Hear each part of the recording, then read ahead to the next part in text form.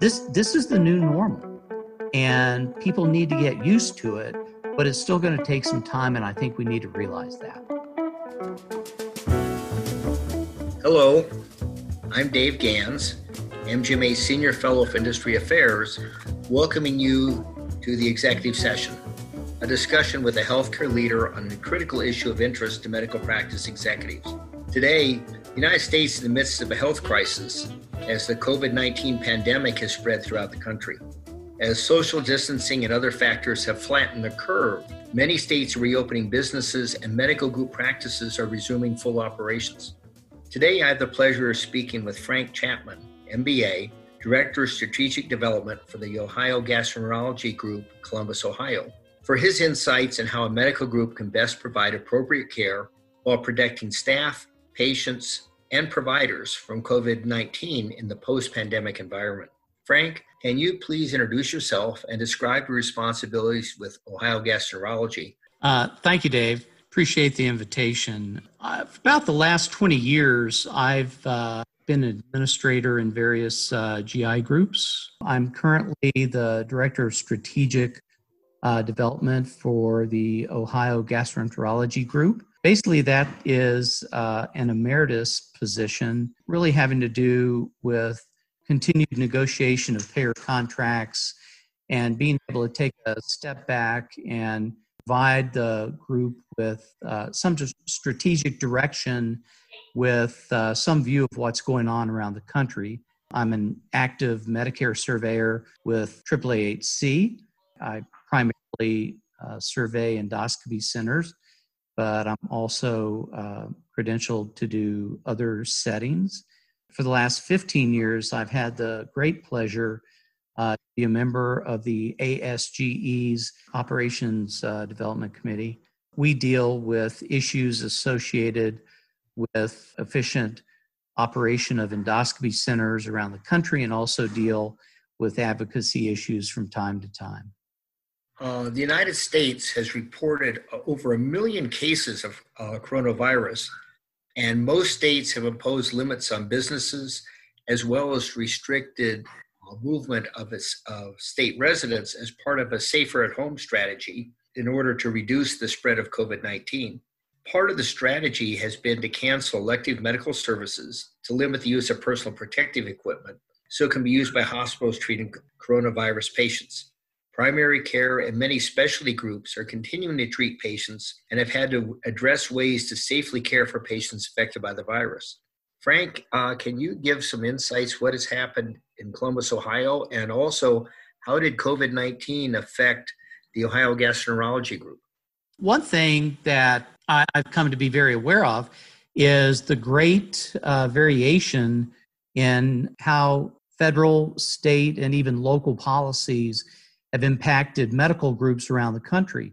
In Ohio and Columbus, basically, not only has CMS eliminated elective surgical procedures, but Ohio has actually shut down completely. So the practice is currently performing no surgery procedures whatsoever. We actually have 5 endoscopy centers. And in a normal year, we would have been doing about 35,000 cases, and that's been shut down for almost 2 months now. The office, we probably see about 62,000 office visits every year. And for the same amount of time, that's primarily been shut down. We're still trying to do such things as infusion when we can, flipped almost everybody over to telemedicine, which in the GI world is brand new. But it's dramatically impacted the practice and the ability of the practice to maintain staff. Most of the physicians have foregone any compensation during this time so that we can use those type of funds to protect the employment of our staff. Now, you mentioned how you've moved everything to telemedicine. So often we hear of how telemedicine can accommodate, 70% or even sometimes even more of the patient requirements in a primary care. So as a specialty practice, you've got a unique situation. So what experience have you had with telemedicine, and how have you used that in a gastroenterology practice? Well, keep in mind, although we are no longer doing elective procedures, although we hope to open that up soon, we continue to do hospital procedures and emergency procedures. A lot of the telemedicine that we're doing right now, of course, you have some that's simply prescription refills, routine things, but also we have a high degree of communication with our primary care physicians and other referring physicians to be able to basically screen patients for those who dire need of surgical procedures that would normally be done in the hospital, so that we can go ahead and continue that portion of the business. I was talking this morning to Dr. Bruce Hennessy, the lead physician in our group, and he has telemedicine visits scheduled all afternoon from about 12:30 to 5 o'clock, one right after the other. So the magnitude of those, the frequency of those is fairly high right now. And, one thing that I think everybody that has not been familiar with telemedicine before is we're all trying to get the process down in terms of having those patients pre-screened, in terms of setting up calls. Proper telemedicine courses is a video, it's a visual medium, and we're finding that the majority of our patients don't have the ability to do that. So many of these are voice calls only. So we're struggling with that. I think we're doing better all the time, but it's a totally different environment that we're into now. And I will say that most everybody that I speak with doesn't believe that that environment's going to flip back to the traditional visits anytime soon. Yeah, I would agree. I think that the opportunities for doctors and patients for convenience, as well as a continuity of care with telemedicine, is that we're going to see a significant expansion in telemedicine in all aspects and all specialties. Now, did you do any specific training for your doctors? Because obviously video or audio only is a very different environment for them. So have you trained them, or how are your doctors accommodating the technology? First couple of weeks were rough. We were somewhat blessed in having an EMR that had a capacity for that, although we hadn't been using it. And so we started off there. I think a lot of groups around the country are starting out with one telemedicine resource, and as time goes on, they're finding others that they transition to. It was definitely, learning on the job, not just for physicians, but especially for staff assisting the physicians with the preparation for the call. You still have to review the patient record. You have to review tests. You have to make sure everything is ready to go. You have to make sure that the patient is going to be on the call. So there's a great deal of work that's being done right now by staff in support of the physicians. I think the physicians primarily are used to a certain flow in an exam, and much of that has had to be altered. I think certain practice patterns by some physicians are probably changing a little bit faster than others. I think everybody is having to adapt and doing as well as they can. Yeah, and everybody has to change. And I can see why certain younger physicians may accommodate that quicker.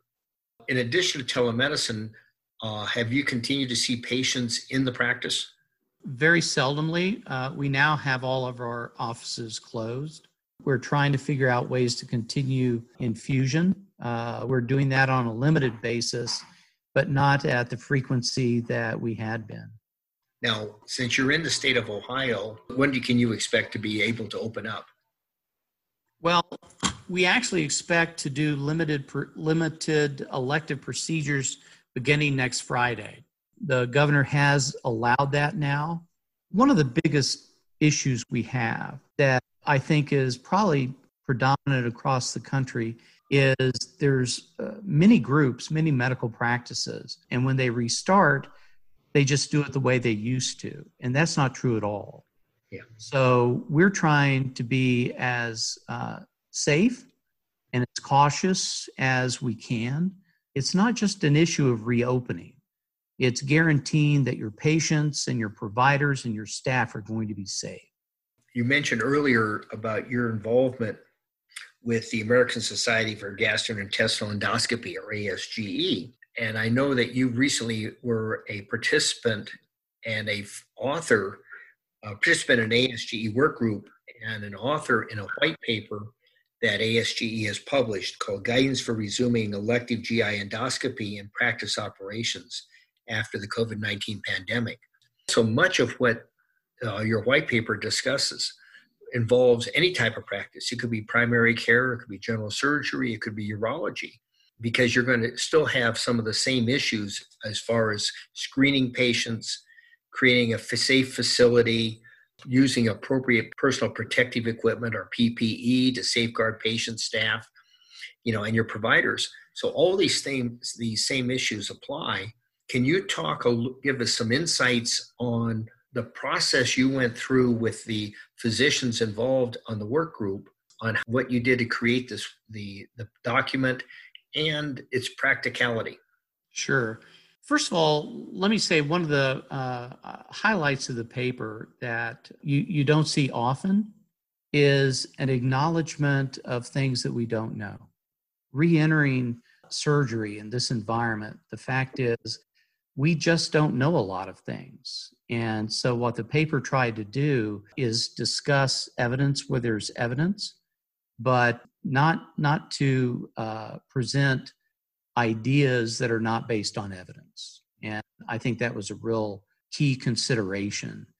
And I actually, as an aside, I think the advantage of having your physicians as the authors is that just as evidence-based medicine is how you practice, this is a great example of evidence-based management policies. Yeah, I think the ASGE did a wonderful job. To give you an idea of the involvement, 3 of the physicians that were involved in both authoring and reviewing the paper are currently working on Manhattan Island. And obviously their awareness of the situation and the intensity of the situation is much different than those working in other parts of the country. We also had 2 physicians from California where the incidence rate is much higher than other parts of the country involved. So we had a wide spectrum of input, and we had extensive discussions before pen went to paper. And I think that probably has a lot to do with the quality of the suggestions. It's been posted and commented on in many different areas around the country outside of ASGE. I applaud the ASGE for considering this as valuable to doctors of all specialties, and I think it's just excellent service to medicine in general. Let's talk a little bit about the content. Obviously, the first priority is always the safety of patients and staff. So, you want to talk a little bit about some of the ideas that you had for pre-screening patients and how to address patients who may have a positive response to a screening question that said they maybe have had exposure to COVID-19. To give you an example, that the paper states the top priority is patient and staff safety, and certainly provider safety. As I mentioned earlier, there's so much that we don't know. So many of the positions that the paper takes are meant to be developed in an area or a time that there is a consideration that every patient is a possible infective COVID-19 patient. We're all familiar with universal protocols that came out of the era of HIV/AIDS. I think we're entering a new universal protocol in terms of how you have to assume a patient may be infected and how to treat them. So what we talk about is initial testing. The truth of initial testing right now is it's a black box. There are many testing methodologies out there.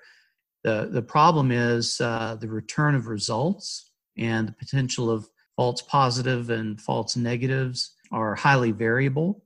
It would be great to get to the point where we actually have a COVID-19 test that was a wave test. Some of you that are familiar with CLIA waived test, it's a test that can be administered in red almost immediately. That would be fabulous in the healthcare setting when you're seeing a patient, because right now you're talking about testing a patient, say 48 hours ahead of a visit. Well, a test, the result is a slice in time that 48 hours ago this patient was positive or negative. You have no idea the exposure that patient has undergone between the time of that test and when they show up for treatment. We talk a lot about what distancing means in terms of medical practices, both in the office area and also for GI and surgery. Basically, you're going to lose about 50%, if not 75% of your reception area. There's just no way to get around that. You may have patients waiting in cars. If individuals accompany patients, it's unlikely that those individuals would be allowed to come into your facility because the patient may have been tested, but probably the people that came with them have not been tested. The paper goes into suggestions for not only distancing, but things like the PPE that your receptionist should wear, and check-in procedures, whether or not you use tablets, how you need to clean those between patients. It then goes on and describes PPE for both pre and post-surgical areas. It talks about PPE that you would have in a surgical room and what you need to do both entering and exiting surgical area. Talk a lot about hand hygiene. It's interesting when you have the opportunity to work with physicians, surgeons, and those involved in ambulatory surgery, such as endoscopy centers and our infusion centers, that they oftentimes have far more respect for hand washing, far more respect for keeping a sterile area than many primary care doctors who are perhaps a little bit more focused on expediency. And COVID-19 is going to cause, I think, physicians in all areas to be far more concerned on cross-contamination of their working areas and of their environment. We have to rethink how we do business in healthcare. I think the concept about patients themselves, I think oftentimes we're going to see patients wanting more space. I doubt if your patients will be pleased to come in and find that they have, by necessity, proximity to anybody else. I think you're going to see far more patients wanting to keep that space open, and waiting in their car may be actually preferable to waiting inside the building. Frank, some ideas that you have regarding PPE. I know it's a real problem for many practices to acquire. What has Ohio Gastroenterology done to prepare for your reopening, and how have you acquired the necessary PPE? Well, we've been somewhat blessed by having an excellent supply in stock of both PPE and also medications that you use to sedate patients. Probably both PPE and those medications, as we come out of this and begin to restart, are going to be in short supply. As an example, the FDA just issued guidance on the compounding pharmacies being able to repackage propofol into smaller vials, because hospitals are having a terrible time being able to secure enough propofol because it's also used in sedating patients that are on ventilators. So keep in mind, we believe at Ohio Gastro that we're going to be able to open up, but probably not beyond 50% capacity for some time. So we probably had a month and a half to 2 months, possibly even in some areas 3 months of supply for some items. And at 50%, that means we should be able to get through the next couple of months as we try and restart this. Yeah. We're somewhat blessed in the fact that we had on-hand stock. For organizations that didn't, I think it may be very difficult. I know that the group had a contact with actually an offshore provider of PPE, and they were able to put in a large order that hasn't been received yet, but they believe that they will be able to receive it. So, in terms of supply, it looks like we're going to be okay. One thing that shouldn't be overlooked is the cost. But you're going to be changing PPE much more frequently and in almost all areas more frequently than you did in the past. So your consumption of PPE is going to be quite high. Also, I'm glad you mentioned the issue of sterile environments because endoscopy is typically a non-sterile environment. And because of that, the staff have some knowledge about proper donning and doffing of personal protective equipment, but they may not be properly trained in terms of doing that in a potential infectious environment. It's a simple thing to the point of how you take your gloves off. How you take your gloves off is a very specific thing that you do. And if you do that incorrectly, as you remove the rest of your PPE, you're probably going to infect yourself. So I think we have a learning curve that we all hope to get back up to. When staff and physicians are unobserved in non-sterile environments, their compliance with hand hygiene is oftentimes less than 50%. And that's simply just not going to do it in this type of environment. Yeah. In fact, Frank, I think you make a really good point about training staff and even your providers on how to properly don and then more importantly, remove PPE. So there's a training process. And if practices, as they're getting ready to resume full operations, that think about training their staff, and especially those support staff members who have not worked with PPE. You also mentioned, since you're only going to be working at 50% capacity, there's a scheduling aspect. And I know the paper goes into this scheduling because about how to tier your patients. Also, I know reading that some practices are looking when they reopen, don't start with the most complex procedures, unless they're really urgent for the patients. You have to resume operations and walk before you run. So what has been the strategy for Ohio Gastroenterology? Well, we try and stratify patients in terms of risk.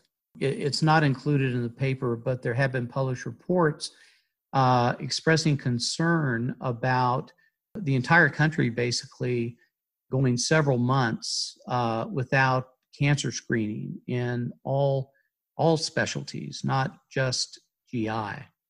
And there's concern about putting off cancer screening in terms of an elective procedure for any amount of time because all of the cancers that they would normally identify are now spaced out downstream.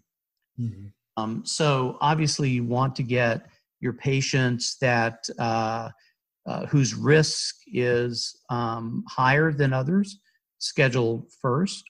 But even patients in a fairly low-risk procedure like colorectal cancer screening are still important to be performed because if you don't have that and the patient waits longer and longer, we don't know what the outcome of that would be. I want to talk a little bit about the procedure room process because, again, I think this is information that transcends only endoscopy centers, but looks at treatment rooms and procedure rooms in other specialties as well, to primary care to surgery. I think the paper addresses the need for all members of an endoscopy team to wear a full set of PPE, gown, gloves, hair cover, eye protection. Again, this is something that would be new to many practices where they've not looked at that extent of personal protective equipment, but is critical in this new environment. Also about having all members of the team, have an N95 mask, so they're protected, especially in procedures that may have anything that could spread infection. Do you want to address some of these procedure room processes, even to the point of if the patient is masked, how do you do sedation? If the patient is masked, obviously at a certain point you have to remove the patient's mask for the anesthesiologist to sedate the patient. So you want to address some of these issues? Sure. Actually, in some hospitals, especially in high-risk areas like New York, California, anesthesiologists are asking to actually intubate all patients. We're not suggesting that in the ambulatory surgery environment, simply because the process of intubating the patient can also aerialize the virus. Mm-hmm. There's actually, say for upper endoscopy where the patient can't wear a mask, the suggestion is there is a certain type of oxygen mask that can be used that greatly minimizes that. And the paper goes into some extensive discussion of that. One thing, in fact, the ASGE has a safety guideline. I was one of the authors of it that came out years ago that pointed out that there wasn't any current data on the use of caps, hairnets, and booties, shoe coverings for endoscopy, that you might wear those in sterile environments, but you may not need those in endoscopy. And we've kind of reversed that in this setting because we do believe that that's important. In the non-procedure room areas for GI, we have scope reprocessing, which there is a potential of a great amount of, or a significant amount of spray and mist. And we're suggesting that not only individuals in your reprocessing area wear their normal PPE, but also masks and hairnets and possibly shoe covers also. One thing that shouldn't be overlooked is everything you bring into that unit now should be considered infected. That goes to purses, watches, cell phones, everything. So there's a discussion about, in fact, you shouldn't probably be wearing makeup because of the potential of allowing air pockets on your N95 mask. So it goes into some areas that people might not have been thinking about in terms of everything you bring in is infected, everything you take out is infected. So, like I say, the paper expresses considerable caution and attention to detail that we may not have been as familiar with in the past. Yeah. As we move closer to the end of our discussion, I'd like to talk a little bit about cleaning, the changes in how you lay out a treatment room or procedure room. A great example is that I'm visualizing when I've been in to see my primary care doctor, that there is a considerable amount of sometimes instruments, but oftentimes just items for convenience. There's a box of Kleenex on the desk. There happens to be several containers of cotton balls and swabs and the like that are left out because they're going to be frequently used. In a contaminated environment, we have to change this. So what has been your thoughts, plans, and ideas regarding room layout? And then how do we clean it? You just can't, plan to have your MA follow up the room, wipe it down with a Clorox wipe, and consider it be done. Sure. Let's start off outside the room with the way that you turn and clean Stretchers. Soiled linen is now contaminated linen. The way that you used to store that compared to the way that you would store, say, sharps, which are contaminated with bodily fluid, both of those should be now considered infectious. The way that you wipe down a stretcher or an exam bed, people need to take more vigilance in terms of cleaning everything. When you get into the procedure room or surgical area, organizations very frequently, I do accreditation surveys, and it's quite common to see the countertops filled with various supplies, syringes, other materials that you're going to use for a case, pathology bottles, things like that. And oftentimes these are left out between patients. Well, first of all, those are all contaminated now. You have to believe that. So you need to develop ways to make sure that you're storing those in a safe area and bringing those out and then putting them back in as needed. Say Clorox wipes or special disinfectant wipes like, I hate to use a trade name, but a lot of people use Cavi wipes. Those are actually meant to be used on dry, non-porous, flat surfaces. People need to be very cautious about how they clean things. AORN has an excellent program on how to clean things, and they talk about, cleaning is a two-step process. Before you can actually use a Clorox wipe that works, it has to be free of dirt. It has to be free of bodily fluid and liquids. So the way that you turn a room and clean a room and the way that you clean things has to be rethought, and more attention to detail has to be spent on these things. Simple things like that may have been overlooked in the past. How do you clean blood pressure cuffs between patients? Tubing, things like that. All of these are now critical issues. You probably need to wipe down everything in a patient bay, or just like you need to rethink what's in the procedure room, you may need to rethink what's in an exam room for office encounters, because everything in that room should be considered infected and need to be cleaned as soon as the patient leaves. Absolutely right. And I think that, again, it's something that a practice can very easily accommodate when they think about it and they plan the time involved. Now, also, as you mentioned earlier, this is going to have a significant change in the economics of the practice, because we are now consuming expensive supplies, because PPE, even in the best of times, is not inexpensive. And you're going to be consuming, multiple times more than we ever have in the past. So we're going to change some of the economics, and we're also going to be much more inefficient because of the time required to clean a treatment room or procedure room between patients. So again, these are new factors that organizations have to think about as they move into this post-COVID-19 environment. In the few minutes we have left, do you have any advice that you can provide what can help our listeners think about what they will need to do as they reopen their practices, or they start caring for the pent-up demand of patients who are seeking care? Sure. First of all, and very importantly, don't believe you know how to do this, because none of us have ever been in this situation before.